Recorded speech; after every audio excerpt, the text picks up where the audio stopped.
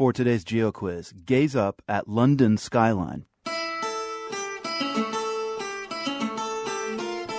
We're looking at a glassy triangular building that rises up more than 1,000 feet. That's enough to make it the tallest building in the European Union.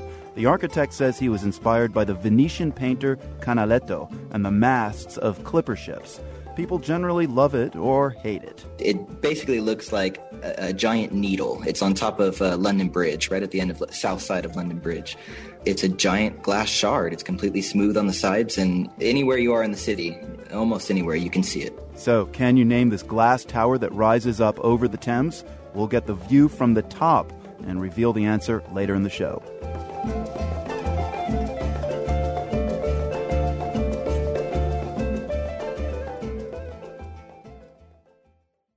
To answer our Geo Quiz today, we're going to turn to an expert on places. Bradley Garrett is a cultural geographer, and he blogs about what he calls place hacking. So, Bradley, the answer to our Geo Quiz today is one of Europe's tallest buildings at 1,017 feet. Do you know it? The answer is, of course, the Shard. The Shard. It is the tallest building in the European Union. It's in London. Did you climb it? I did. Yeah, I climbed it 3 times. Can you tell us why you climbed it? I should probably start by saying that I've spent the past 3 years climbing skyscrapers all over London as they've been going up. And when we saw that the Shard was under construction, we knew we had to climb it. So we waited until it actually became the highest building in the European Union. And, we snuck in there in the middle of the night and climbed up. We've posted some stunning photos taken from the top of London's unfinished Shard Tower at theworld.org. What was it like leaning out over the scaffolding and looking down below? It was absolutely spectacular. And of course, that's the answer to your last question about why we did it. The views that you get from the top of the Shard, they're like nothing else. It's so high, you're up there floating in the clouds, just floating in the mist, and you can't actually hear the city down below. You can't see anything moving, no buses, no cars. It just looks like a giant circuit board. And when we got up there, we actually found that the crane cab was open, so I could sit down in the driver's seat of the crane. And that was a once-in-a-lifetime opportunity. Did you start kind of turning it around? Did somebody leave the keys? I hope not. No. We didn't attempt to build the Shard. It's not just about the views, though, is it? I mean, for you, you've got a philosophy behind what's known as place hacking. What is the idea? The reasons that people explore hidden places in the city, they vary from person to person. So I can't claim to speak for the community. But for me, I feel like, there's increasingly less and less public space and space that's accessible, especially for creative and artistic practice. That's especially the case in London, where we've got, a heavily monitored, surveilled and controlled urban environment. And so essentially by doing urban exploration and going into places that we're not supposed to be, we're subverting that a bit.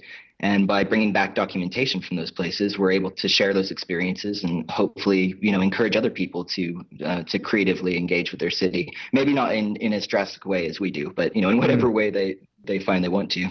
You call place hacking a creative and artistic practice. Some people call it trespassing. Yeah, I mean, by nature, what we do is trespass. One of the terms that we use to refer to what we do is recreational trespass. But in England, trespass is actually a civil offense. It's not a criminal offense unless you're on the railways.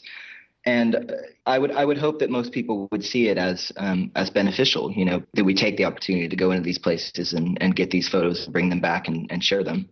Now, I remember when Philippe Petit crossed the World Trade Centers years ago, the New York City police arrested him, and then they let him go with a fine, $1 for every floor that that the World Trades were, something like that. It was a minor fine. Did you get fined? Did you get ticketed? Yeah, Philippe Petit is one of our heroes. We absolutely love him, and he's one of our inspirations for doing what we do. Although we're nowhere near as daring as him. Well, I've been caught a couple of times, and for the most part, once the police realize that we just have cameras and we're not there, stealing metal out of the site, or, we don't have spray cans, they usually just have a laugh and send us on our way. Bradley, what are your future goals? Any buildings you'd really like to take on? There are a lot of buildings we'd like to do. We've done some skyscrapers in Chicago, in Minneapolis, and started venturing into Europe as well. So we've got a number of cities lined up we'll be visiting.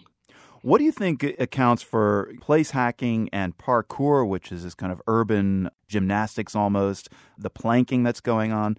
Everybody seems to be in touch with solid ground these days. I really think it's about our relationship to space. And here the geography in me is going to come out, especially urban space. It really feels like it's constricting right now. You're constantly told where you can go and where you can't go, and told that you can't take photographs, and, you're constantly under surveillance. And so I think that it causes a particular type of angst that bubbles up in different ways in the population. And I think that's where parkour, free running, graffiti, street art to an extent, and urban exploration, that all comes out of the same thing. Skateboarding as well. It's about reappropriating the environment on our own terms. Bradley, thank you so much. Thanks for taking the time to speak with me. I really appreciate it. Cultural geographer Bradley Garrett spoke to us from ground level in London. Ever imagine standing on the 76th floor looking down 1,000 feet? You've got to check out his pictures from the top of the Shard. We have a slideshow at theworld.org. Our texting game winners are on top of the world today. Jonah in Oakland, Tennille in Seattle, and Tracy in St. Louis. Now, if you have a minute, why not put your smartphone to good use? Text Geo Quiz, one word, to 69866.